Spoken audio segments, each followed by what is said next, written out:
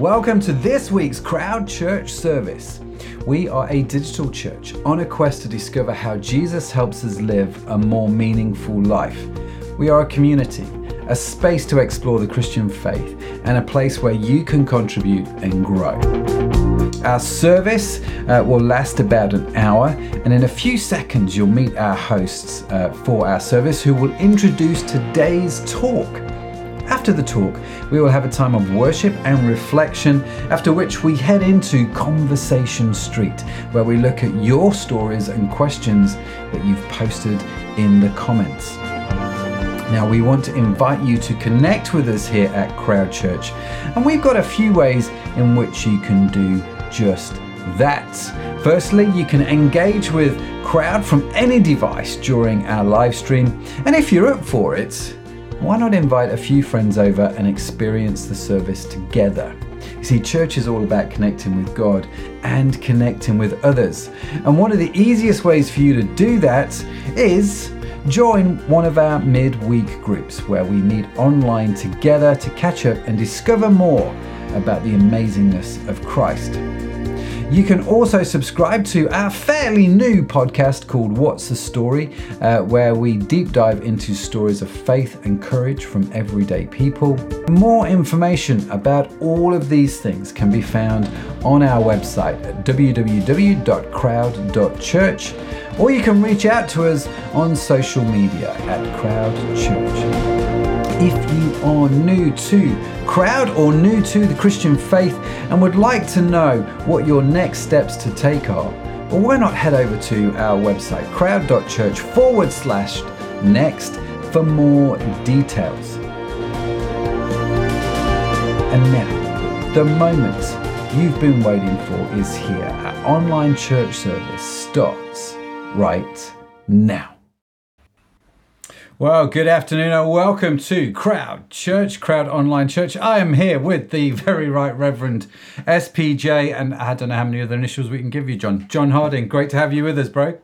It's great to be with you, Matt, and the less initials, the better, in my opinion. Yeah, it's good to see you, and it's good to be here. Love what you guys are doing, and it is always a joy to take part. So thank you for having me. Oh no, it's great. It's great. We've just been eating some of Zoe's muffins, have we? So it's not a bad way to start. Fantastic. So if Zoe does watch it back, I've got to say they were excellent.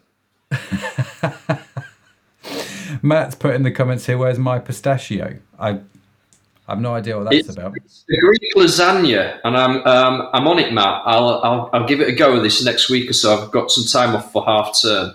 Yeah. And that's you slow cook one, you see. You've got to give it plenty of time. Ah, very good. Well, if you are just joining us, we are not a cooking channel.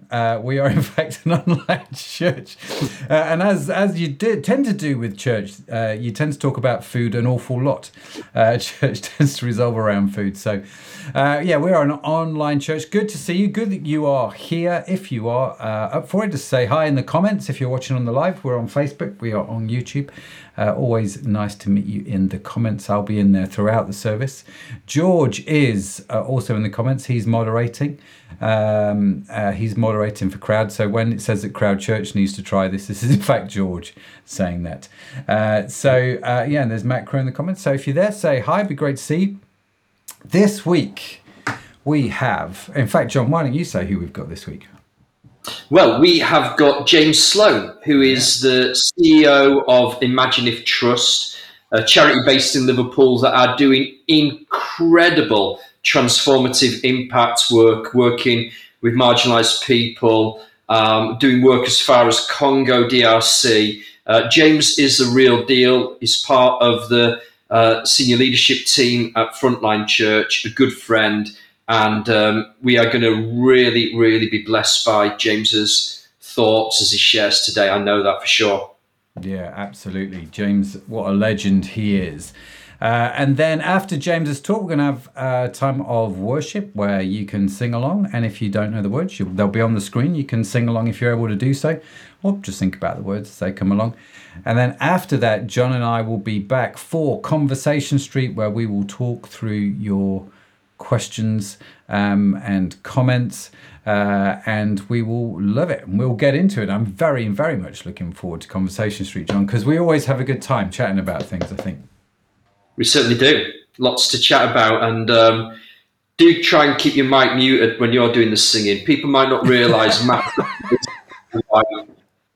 bass voice, but you hear it on this screen, but fortunately he mutes it and it doesn't go out publicly. So yeah, I've not made that slip up yet where I've left my mic on whilst doing worship. Dion's in the comments. Dion, hey, how you doing? I hope you're feeling at least a little bit better. Dion had COVID, bless her, and so hopefully you're recovering, Dion. Sarah's in the comments. Hi, Sarah. Hi, it's double I on the hi, so hi. Yes, great to see you in there. Do keep saying hi in the comments, be great to see you.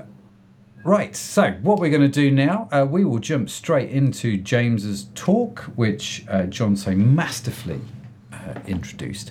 And then we'll have the worship where I definitely will be muting my microphone. And then we'll be back for Coronation Street. Coronation Street. We're not going to do Coronation Street. It's going to be Conversation Street, just so you know. I don't know why I said Coronation Street. That's really mental. Okay, so here's the talk.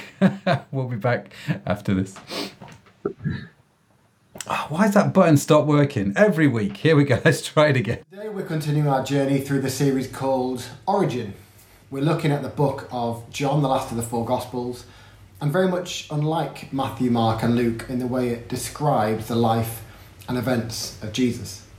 So today we're in chapter 7 and we see the identity of Jesus called into question. And I want to look at a couple of points in the chapter and see what we can learn from it together.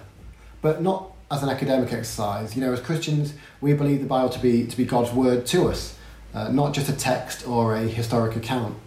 In fact, Nicky Gumbel, a well-known pastor of a church in London, says the Bible is the only book whose author is always present with you every time you read it. So for me, every time I read the Bible, I look to reflect on what I feel God might be saying to me through his word. It helps me to grow my faith as I seek to share Jesus with those around me. And this passage in John has loads that we can reflect on and learn about in the person of Jesus. So I titled this short talk, Who is Jesus to Me? For context, we pick up John's account as a debate rages on about Jesus' testimony and his claims to be the Son of God. The people of Jerusalem, probably a small mob of devout Jews, claim he cannot be the Christ, as they know where he's from. This could be due to scriptures from the Old Testament, in books like Malachi, where it says that God's messenger will come suddenly to the temple. It may have been a popular belief that Messiah would just appear out of nowhere, almost as if he was waiting concealed and someday would just burst suddenly upon the world and no one would know where he had come from. So let's look at Jesus' response to their accusations. It says, "Yes, you think you know me and where I'm from, but that's not where I'm from. My true origin is in the one who sent me, and you don't know him at all. I know that I come from him, that's how I know him. He sent me here." That's the Message translation of John 7:28. They may have known Jesus came from Nazareth, but they didn't understand his origin and his relationship to the Father. If they knew God the Father, then they would know Christ the Son, as the two are one. The crowd were perhaps confused about where the Messiah would come from, but Jesus knew exactly where he came from. His origin and his mission were from God. I am from him and he sent me. Now for me, growing up, I heard a lot about Jesus and all the Bible stories, but I didn't have any kind of sense of understanding what a relationship with God looked or even felt like. It wasn't until later in life that I really felt the presence of God, and then all the stories and Bible verses made sense. See, I wasn't focused on following a religion, but living a life of faith. Suddenly it felt like an adventure rather than a bunch of rules. It was liberating, it was life-giving, it was life-shaping. Recently I've been on a parenting course about raising kids in church, and it talks about the difference between being God smart and being God connected. We can teach our kids all the information from the Bible, and they can sing all the songs at church, but this doesn't mean they'll feel connected to God. It's a step of faith they had to take for themselves. The crowds had seen and heard of his miracles, but they couldn't allow themselves to believe that this carpenter from Nazareth was the Messiah, the one they'd been waiting for, the one who could save them from Roman occupation, and the one who could bring salvation. They lacked faith. Then it would appear in the passage that some time passes, and then Jesus speaks on the last day of one of the Jewish feasts.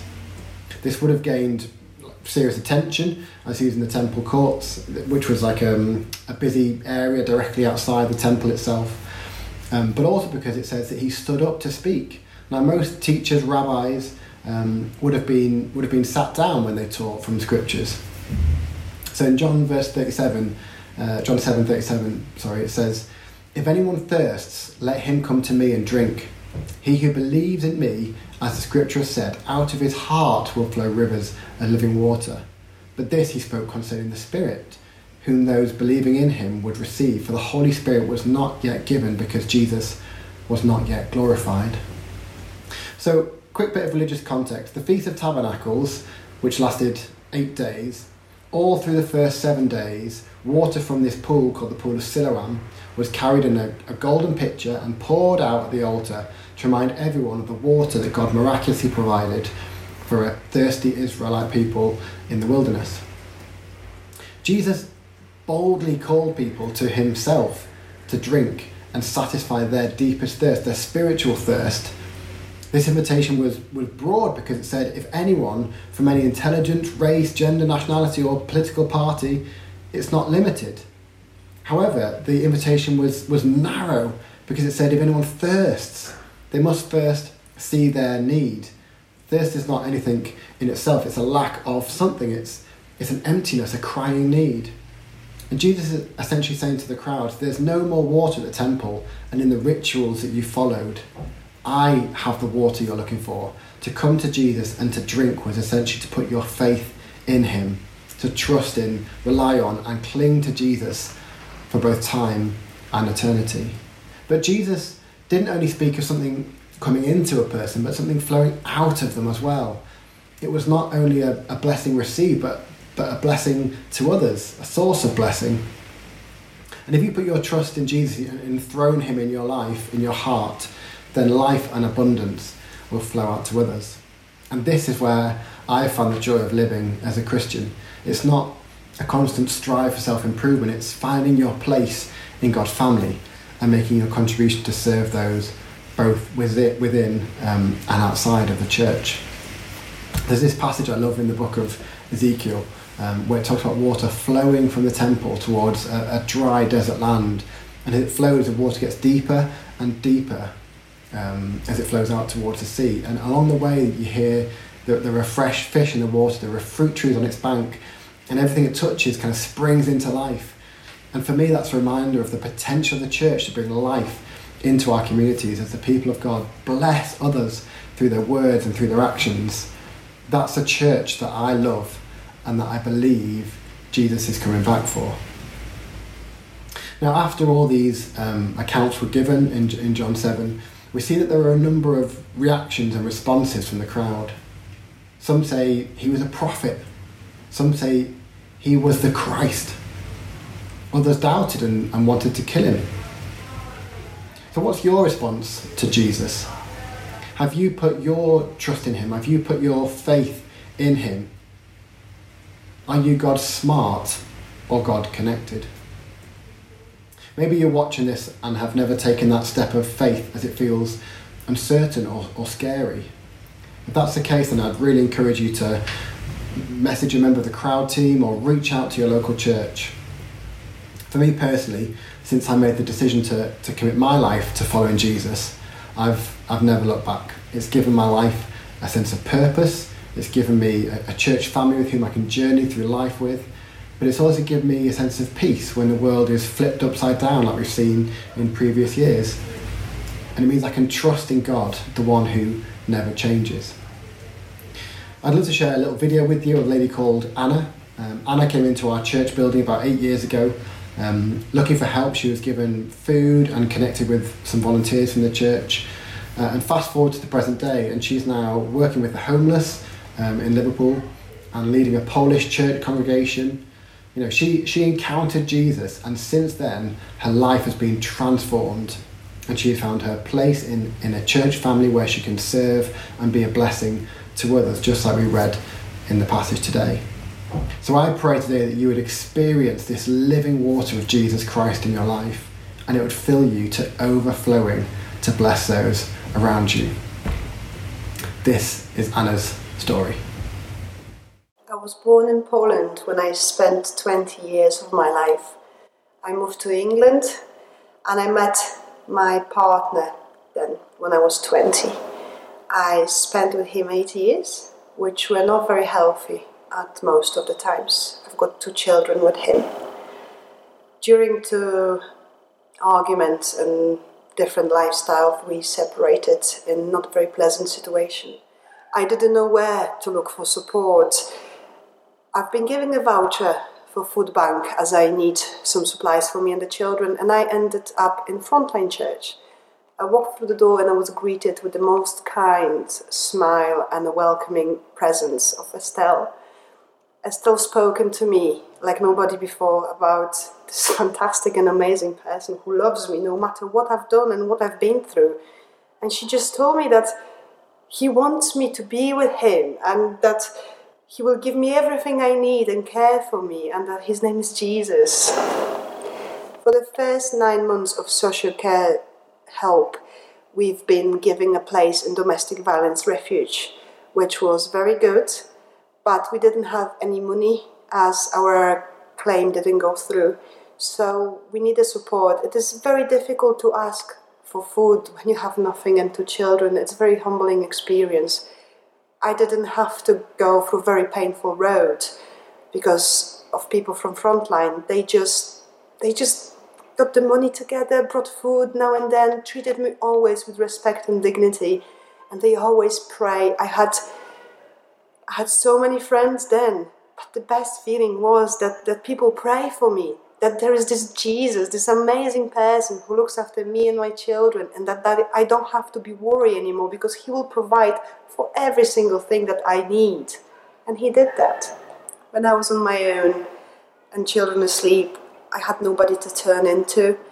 Then on one Sunday when I came in, I was just greeted with this big family in here. Lots of people. Nobody asked who I am, where I'm from. They just accepted me how I am with my children, and they just loved me for who I was. The community here allowed me to blossom, to feel good about myself, to put the past behind me and learn new things about this amazing God that is our Father. I've managed to meet Ben with his community that is Bible Heritage. I've managed to explore even more about Bible and find out about Jesus and live by what he wanted me to live by. And that's amazing to know that for every single day you're blessed with a God presence and you're doing everything best to please him. And he's going to be happy for you no matter what. It was just the best thing I knew. And I knew from that particular moment that there is nothing else I can give to my children. I'm not rich. I won't have many things to give to them, but I can show them God. I can introduce them to Jesus. If they manage to build that connection with God, then my job is done. I am ticked. My parenting has been proven to be good. Today, I work in a Catholic school. I work in a primary school where Jesus is celebrity. He's celebrated every day with the prayer. The children know who he is. They can ask and speak freely about Jesus' love to them and to others. The Catholic school allowed me to meet other people, to speak to other parents, and use my talents to languages, to translate, and to just let everybody know how much God loves them. And it is amazing how just simple sentence can make so much difference in people's life. Just to know that, you know what, I know it's difficult, but there is Jesus and he loves you. And that's could smile in people's face.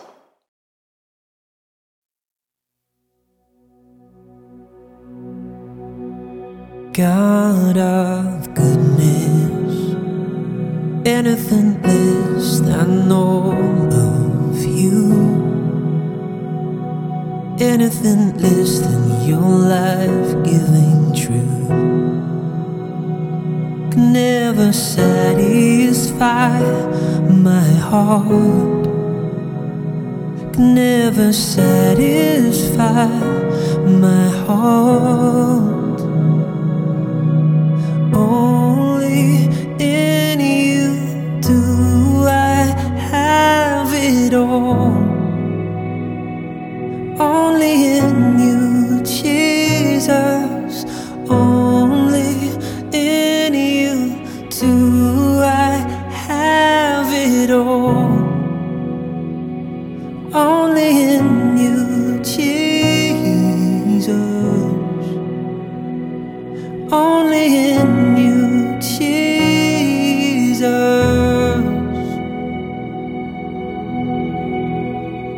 God of goodness, anything less than all of you, anything less than your life-giving truth,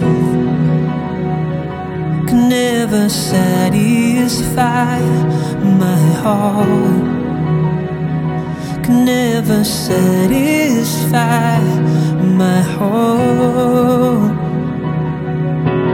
Only in you do I have it all. Only in you, Jesus. Only in you do I have it all. Only in you, Jesus. Only in you, Jesus. Only Jesus.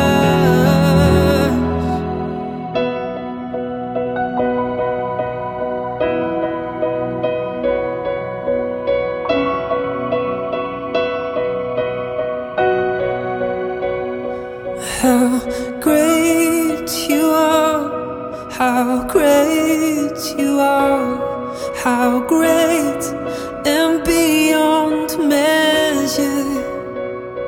How great you are, how great you are, how great and beyond measure.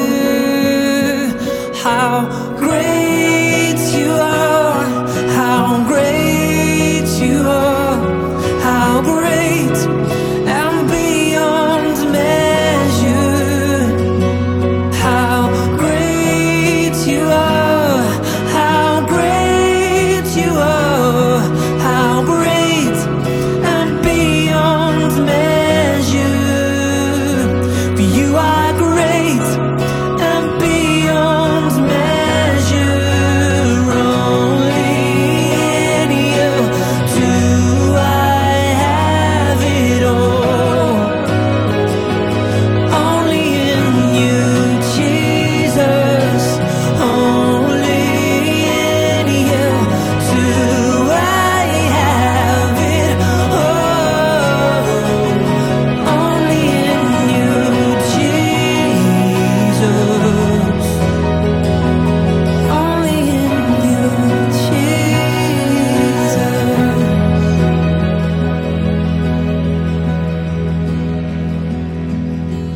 Only in you do I have it all. Only in you, Jesus. Only in you, Jesus.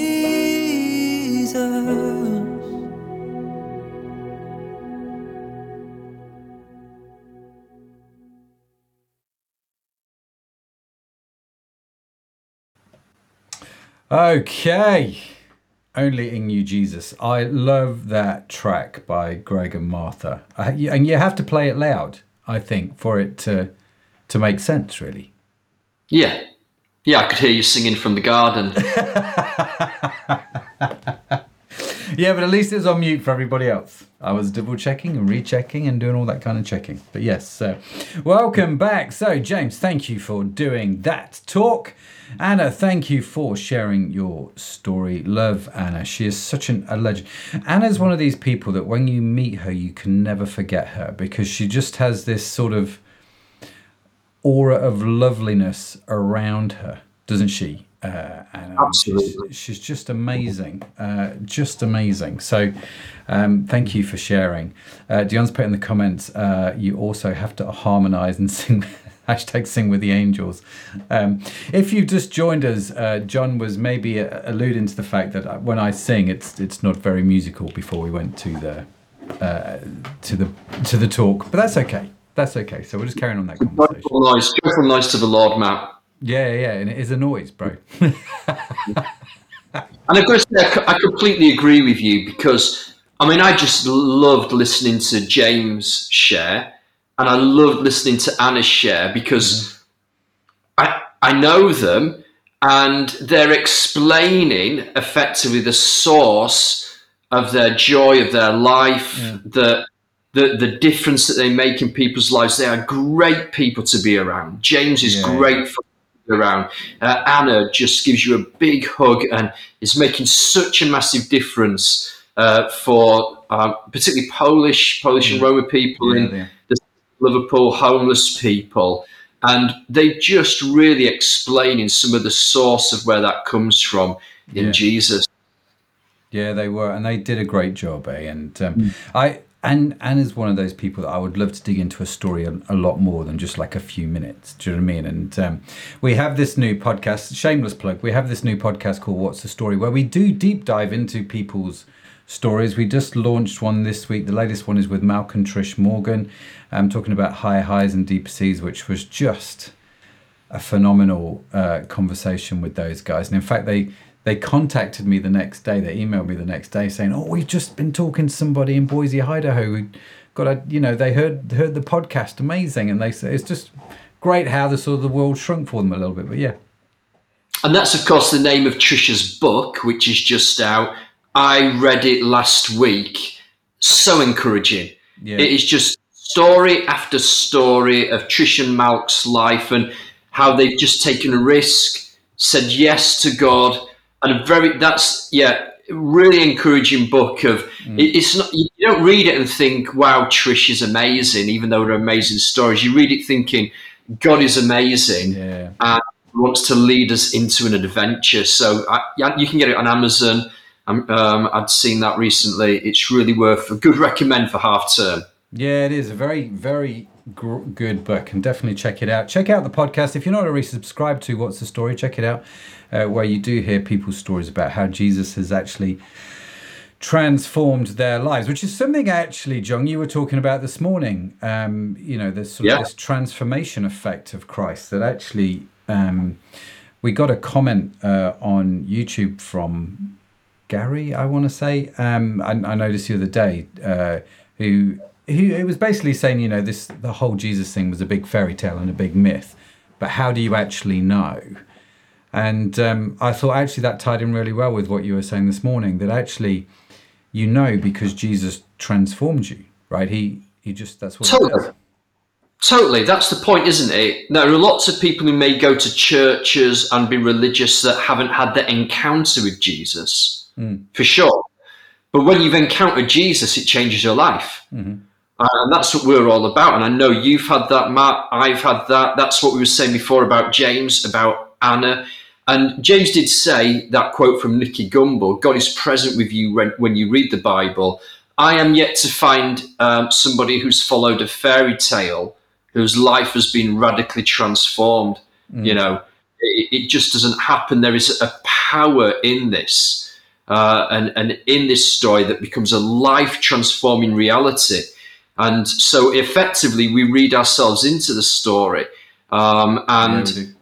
Same way when you read John's Gospel, you see people encountering Jesus, having their lives transformed, all sorts of different types of people. And then you think, well, could you do that for me, Jesus? And that simple invitation. So yeah, we are all about transformation. And that came across so well in the talk, I thought. Yeah, Dion's put in here in the comments, you know when you've met someone touched by Jesus, fact. Do you agree? I mean, you have to just put it in the comments, but yeah. Undoubtedly. And the point is, it's not a one-off thing, is it? No. That's the point. And, I mean, we are invited to encounter Jesus again and again. And I think it's in that place of encounter that we are more and more transformed. For those who want a theological framework, 2 Corinthians 3:18-19, as we gaze at Jesus, as we look into his face, we are transformed into his likeness.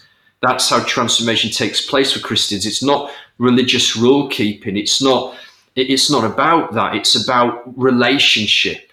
And so, there are times over the years where you meet people who've walked very closely with Jesus and are living in that place of encounter with Jesus, and they radiate peace and they radiate joy. And I think you said before about Anna, she radiates joy. Yeah. She does. Sometimes, I've got to say, I like to pop into the Polish church or into the Iranian church because you get a Pastor John and everyone's like, it's like, and that's what we're about. And so, sure, we have up days and down days, don't we? And we have the whole spectrum of human emotion. But actually, there is, when someone spent time with Jesus, because it radiates from them.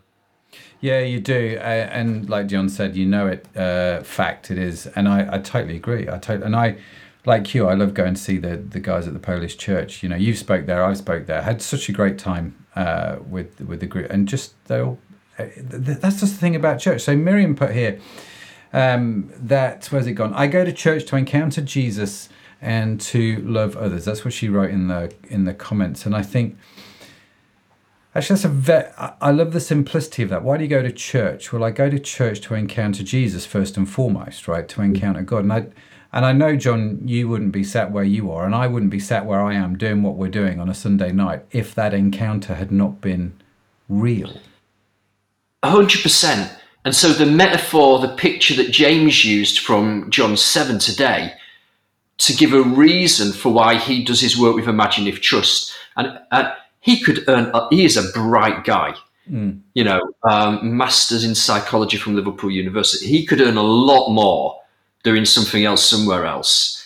Why is he doing what he's doing? Why are we doing what we're doing? Matt, you give a huge amount of voluntary time to run Crowd Church. You must be mad. But it's the picture that's used is you drink living water. Yeah. Jesus is like living water.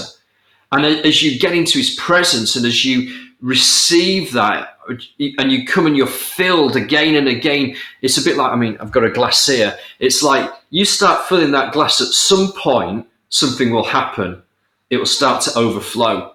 It will start to pour out into the lives of others. And that's very much what I heard from what James and Anna was saying. The reason why they're doing what they're doing. I would hope people would know that's why I do what I'm doing. It's because when you receive Jesus, when you're transformed by him, it sort of overflows out into the life of others and refreshes others and has an impact on others. And again, put a whole bunch of people together like that, we'd call that a church. Yep. And that seems as sort of linking Ezekiel and that water flowing out from the temple and bringing life and refreshing to all around them. Yeah, that's a great thing, isn't it? This about this whole Christian. One of the things that James touched on was this scripture from John. You think you know me was the statement that he read, and I thought this was a really interesting thing. So I quickly Googled misconceptions about Jesus, common misconceptions people have about Jesus. Before I go through what I've written down here, what are some of the common misconceptions that you come across inside the church and outside the church that people have about Jesus? Yeah, good question. It instantly makes me think of that Will Ferrell film where the Ballad of Ricky Bobby, don't watch it, it's not appropriate, but they're like sort of like the saying grace around the dinner table, and one of the kids goes, I like to think of Jesus as like a ninja, or I like to think of Jesus. And one of them goes, dear little 9 pound 6 ounce baby Jesus, so cute. It's like, it's all well and good being like, well, I think of Jesus like this, or I think of Jesus like that. I mean, let's look at the Gospels and let's look at who Jesus really was and who he claimed to be. And he is undoubtedly, consistently revealing that he is unique and God. But that's the point, isn't it? Generally, people are, there is no academic historical doubt that Jesus existed. That is not the same for other religious leaders, historical religion founders, which we won't go into. But there's no academic doubt that Jesus existed. So people want to say, well, Jesus was some sort of rabbi guru type of person, a teacher. Some people might even say a prophet.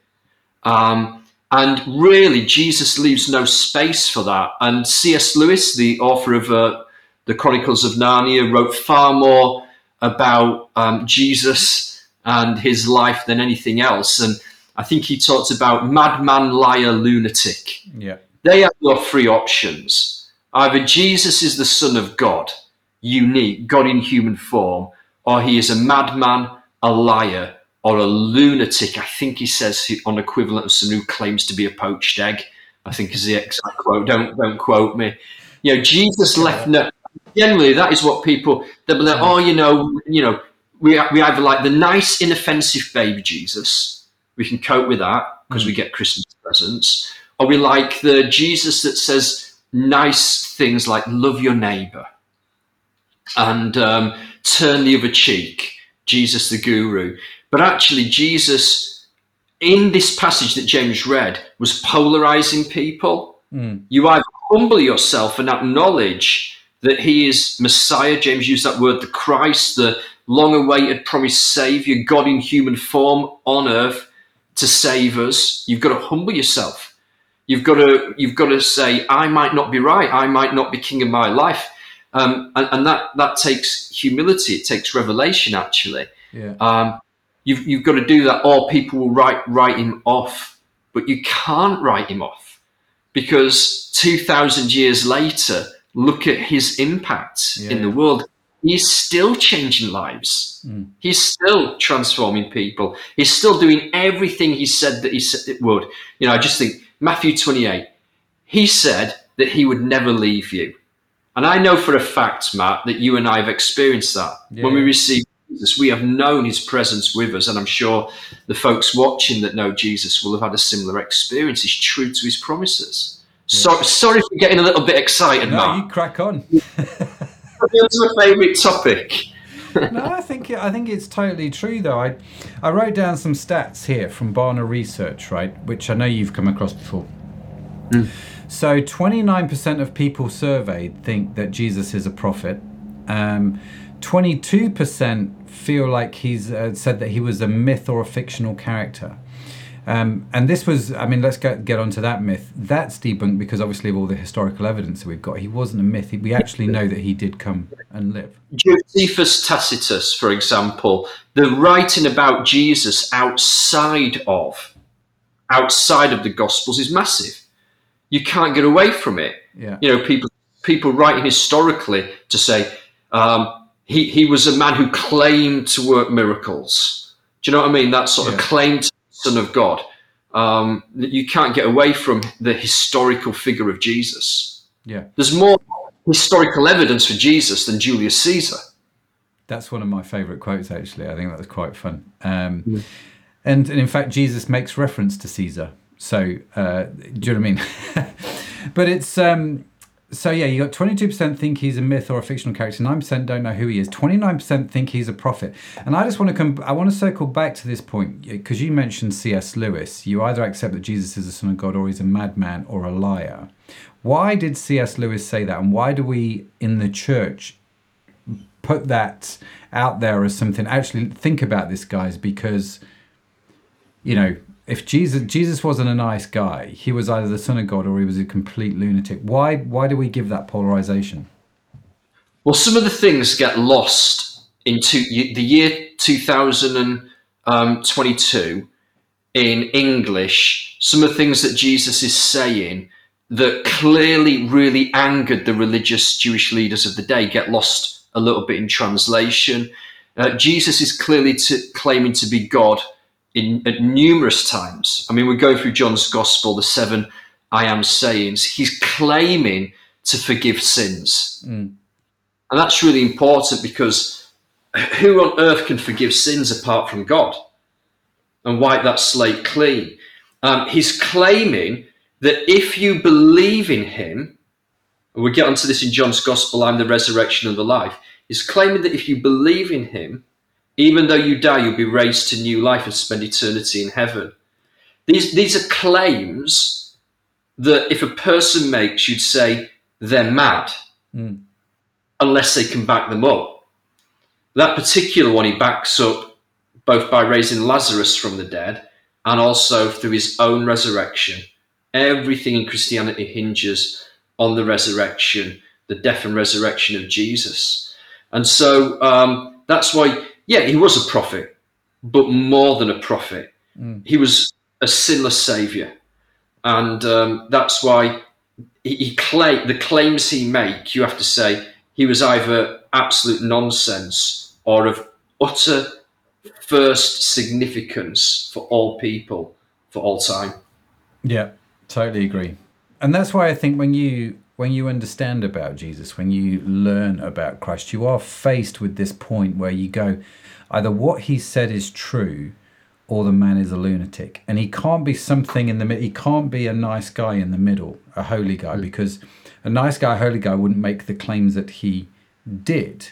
He was either completely lying and therefore totally untrustworthy, or what he said was true. And you kind of have to get your head around that.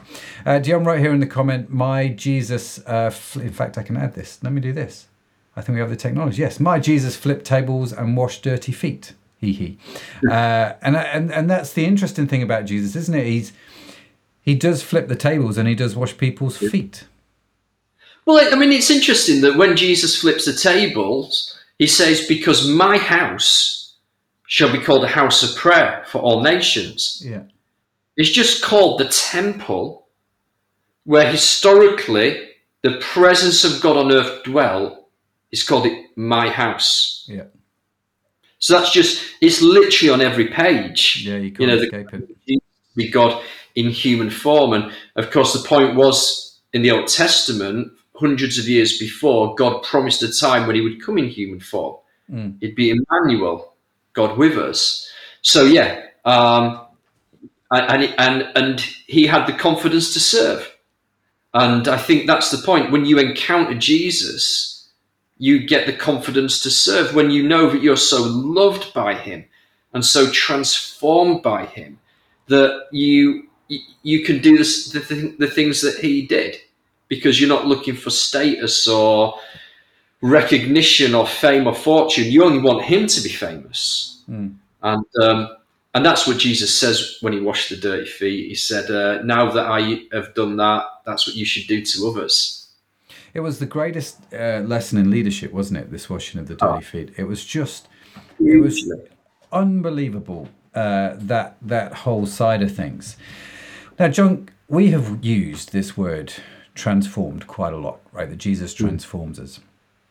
And I just want to take a step back here and ask the question, and let's dig into it a little bit. If you are not yet a Christ follower, if you are outside the church, or if you're kind of new to the Christian message, what does that mean? How does God transform us? Yeah.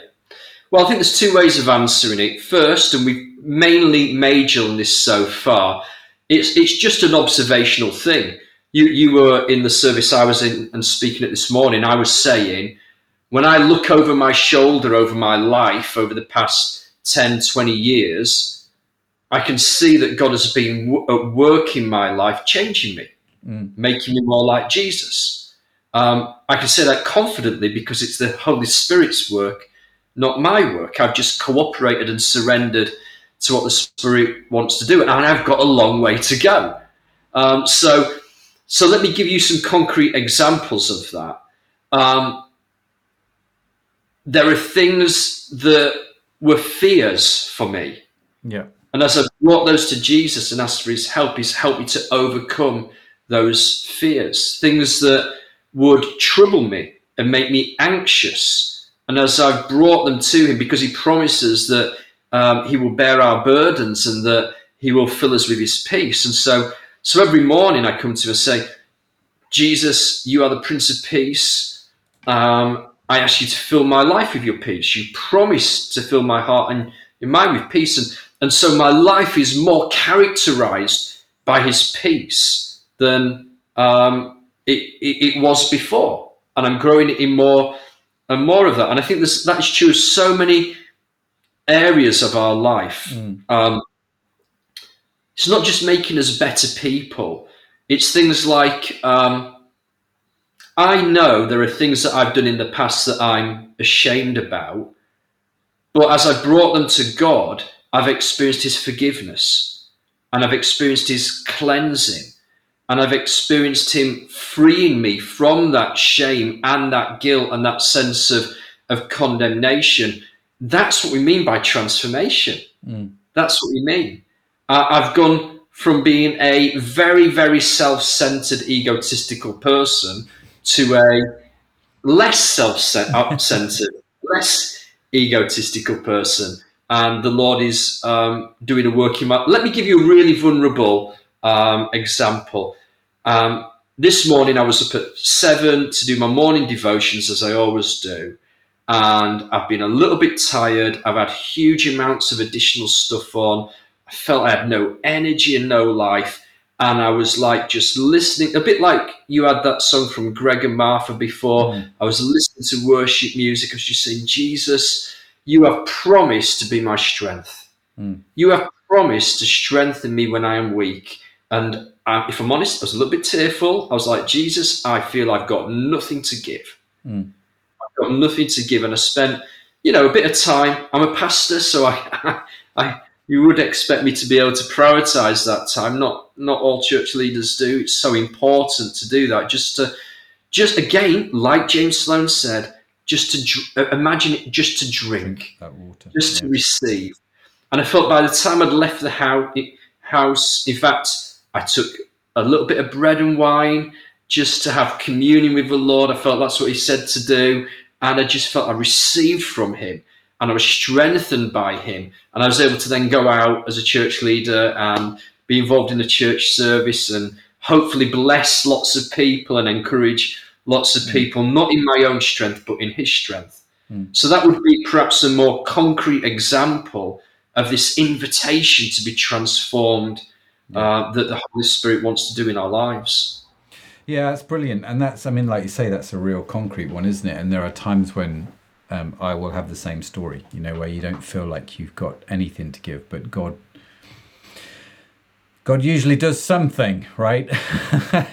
And he brings that transformation. So I think there's transformation in many different ways, isn't there? There's transformation where he transforms our character, and as a result, our habits change, our thought patterns change. He transforms our thinking. The Bible talks about that, doesn't it, in Romans 12, about getting your mind transformed. And that normally happens for me when I read the Bible or, listen to great sermons by your good self, OVs. But it's that, and that brings that sort of, and like you say, you look back over years and go, man, God, I was not easy. I'm still not, but jeepers, man, that's amazing. What's gone on there. And then there's the more instant transformation. So you've feeling empty this morning. We've known people instantly get healed. We've known people actually not get instantly healed, but we know a lot of people that have done. And there's that transformation there, isn't there, where it's sort of where God just sort of gets involved. So how do we? You talked, I suppose there's a clue in what you've already said, if I think it through, John, when you're talking about how this morning you were just praying, you're doing your daily devotionals. Is it as simple as that to experience this transformation of God? I mean,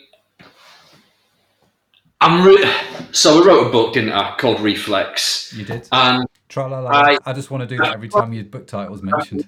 Indeed, yeah. And I tried to unpack this dynamic of transformation of the Christian in detail because we rarely unpack the mechanism of it. One of the things I say in the book is that for the Christian, transformation is not automatic. It doesn't happen from being passive. If it did, the world would be full of transformed, world-changing Christians. You've got to engage in the process. And so the way I talk about it, a bit like a reflex, input, stimulus, and outcome, response. So I'd say if I poke you in the eye, you blink. You don't think about it. It's automatic. If the doctor uses one of those hammers and taps you on the knee with one of those reflex hammers, your knee swings if you're alive. So it's about getting the right inputs. That's why the passage from John 7 works so well for this. Yeah. It's the right input. You've got to drink it in, to use the particular metaphor that's used in today's passage. So I would say it's about encountering Jesus. We encounter him through his word, just reading his word daily. Not, again, academically, like James said, but reading it to really see Jesus and gaze at Jesus and asking him, Jesus, what are you wanting to say to me today? How are you revealing yourself to me today? Prayer, just talking to Jesus. In more recent years, listening to Jesus. So I've really tried to build the habit of and discipline of silence, and just sitting in silence for extended periods to hear Jesus speak to me. And again, it's not an audible voice. It's just that sense of his spirit within me. Worship. But I think that community, in whatever sense, online or in person, meeting with others, and accountability in that as well. So I would say, if you wanted to experience radical transformation as a Christian, probably one of the most significant things you could do today is find a couple of other Christians that you trust, that you can be open with, that you can be vulnerable with, that you can talk about your challenges with, that you can pray together. We were in a group, weren't we, for years? Yeah, we were. We were very honest with each other, confidentially, about our challenges, our struggles in life. That was transformational. Yeah, it was. And it was a drip feed effect, wasn't it? It wasn't like an instant thing. It's like you look back over a 6 or 7 year period, you're like, wow, man, God has done something in my life. Yeah. So one of the things that James said that I think we should probably just touch on real quick, because I'm aware of time. He talked about how this is not self-improvement. It's not like the self-help thing. This is not what you're talking about, is it? It's not that kind of, self-help, rah-rah kind of transformation. Yeah. Yeah, I mean, we call the message of Jesus good news, which is, the word gospel comes from the word good news, as opposed to good advice. And that is the point, isn't it? And, the Christian life will help you and impact your life in all sorts of remarkable ways, but fundamentally, it starts like this. It starts with the message that God deeply loves you. God deeply desires a relationship with you. All of us have done wrong things. All of us have sinned, to use that old-fashioned word. All of us have fallen short of God's standards. And so God comes into our world and he becomes like us and takes on flesh and blood in human form, so that flesh and blood can be broken and poured out on the cross, so that all of your sin and all of my sin and all of your shame and all of my shame and all of our brokenness and all of our condemnation and all of our guilt and all of our sickness is placed on Jesus on the cross. He is a substitute. He is a sacrificial lamb for us, the Lamb of God who takes away the sins of the world. And we get his life and his freedom. And so really, it's not about good advice or about self-help. It's about recognizing our deep, profound need for Jesus and his forgiveness and asking for that. And he comes and he cleanses us and he makes his home in our hearts, that is the Christian message. That is the good news, that we can be forgiven and set free, in our relationship with Jesus restored. So we are good news people, and we want the world to know that. That's such a good saying, and I mean, it's funny, isn't it? You know, the visualizing your goals and saying it out loud every day, and you know, tell the universe that's what you want. This is the Christian message. The power of it doesn't come from you; it comes from Him, and it comes from Christ in you. You know, the God of the universe that lives inside you, which is still one of the most miraculous things I've got to try and get my head around every day, right? That He makes His home in us. In fact, I wrote that in my notes earlier, John, as you were talking. I just wrote, He makes our home in us, brackets, and once He moves in, He likes to give it a bit of a clean, close brackets. He does, yeah. That's the point, yeah. We belong to Him and He belongs to us, yeah. Yeah, that's totally true. So it's not self-help. This is not you trying to do something in your own strength. This is the gospel. One last thing, John. Totally a little bit off piece, but related to what Anna said. And Dion actually put this. I've marked it down here. So Anna starts off her story by talking about how she went to Food Bank and met Estelle, right? Who is also one of God's choice people, right? She is just such a lovely, lovely lady. Yeah. And so Dion wrote here, always good to hear about the power of a good welcome. Yeah. And there's something quite magical about that, isn't there? I mean, you've seen it in church and I've seen it in church. And actually the welcome that you get when you go into church, I think can often make or break how you feel about that whole thing, right? Yeah. And I just want, any thoughts on that? Because we've been talking about it. I just thought I'd mention that because I thought it was such a good point. Well, let me just say, first of all, I'm sat looking at a computer screen with a camera in front of me. I can see a few comments coming up. There are some names I know, some names I don't know. I mean, thank you for joining us. Yep. I mean, we are so blessed that you have joined us and given some of your time, and I hope it really blesses you, and I hope you connect in. So whatever I can say to welcome you guys, welcome. It's just brilliant having you part of what's going on here and being part of it. I remember I went to a church in Singapore a number of years ago, and I was a little bit tired and weary in life, and we were welcomed so well. We were made to feel so special that it was like the best bit of the service. It was like it was in itself almost like transformational. You know, it's xenophobia, xenophilia, the sort of love of the stranger. It's just to sort of make people feel like they're part of the family. And I just think that's so much what Jesus is doing in the Gospels. There's the push and the pull of Jesus. For those who think they know best, the arrogant, the religious elite, there is a push, there's a challenge. But for the whosoevers, for the lonely, for the outcasts, for the isolated, for the excluded, there is a welcome from Jesus. Yeah. And I suppose as his representatives on earth, his followers, we need to get much more better welcoming and receiving people like Jesus did, because he was the master of it. Yeah, I totally agree. And it goes without saying, regardless of who you are or where you are, what you believe or what you don't believe, you're always welcome. Always welcome at Crowd, always welcome at Frontline here in Liverpool. If you're in the city, we would love to see you. We would love to meet you. It's one of those big challenges, like you say, to always be kind of that welcoming, isn't it?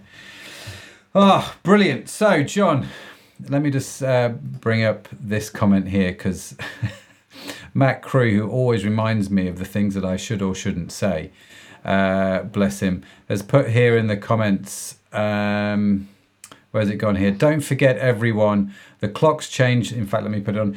The clocks change next Sunday morning. Join us at 6 p.m. GMT next Sunday. Matt Edmondson announces this at the end of the live stream. So thank you, Matt, for that public service announcement there. John, so we get an extra hour in bed, don't we? We do, don't we? We get another hour in bed next weekend, which is. I have to be honest, I just think they need to get rid of this clock changing nonsense. But, you know, I don't want to get too political here on Crowd Church. But come on, government, fix it. We don't need it. Changing giveaway happens on my birthday weekend. So for as long as I can remember, I've had I've lost an hour. I've had to get up like with a loss of an hour on my birthday weekend. Oh, that's not a good association to have, is it really? Just you need to get rid of that. So yes, let's petition the new government, whoever they are, whoever comes in power. God bless you. I saw actually. Can we get a little bit political? I saw Justin Wellesby wrote on Twitter that he had been praying for Liz Truss after she resigned. And said, regardless of political opinion, you've been a public servant. Thank you for your service, and praying for you. Well, the backlash from people over that, it's like, well, what about praying for the poor? What about this? What about that? And I'm like, yeah, I don't think that means Justin's not doing that. No. I think it's all in there. So regardless of your political stance, do be praying for England. At the moment, in this political climate which we now face ourselves. I'm going to say, Matt, and I know you and I agree on this from over the years, but if you're a follower of Jesus, let's not use social media to say things that are rude and offensive and argumentative and disrespectful that undermine our witness to the world about people.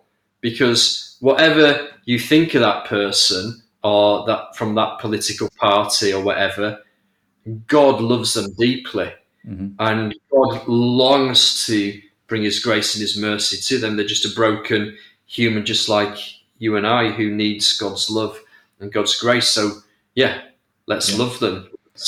Let's pray for them. That could not have said that better myself. Absolutely. Let's do that. And actually, I often think when I read some of those social media comments by Christians, it undermines it undermines is the wrong phrase. It shows me that their faith is in the government rather than in the God of the government, if that makes sense. And I think it's just, in times like this, we don't have to be afraid. We don't have to panic, because Jesus is still on the throne. And he's still the head of the kingdom. Someone whose life has been transformed by Jesus.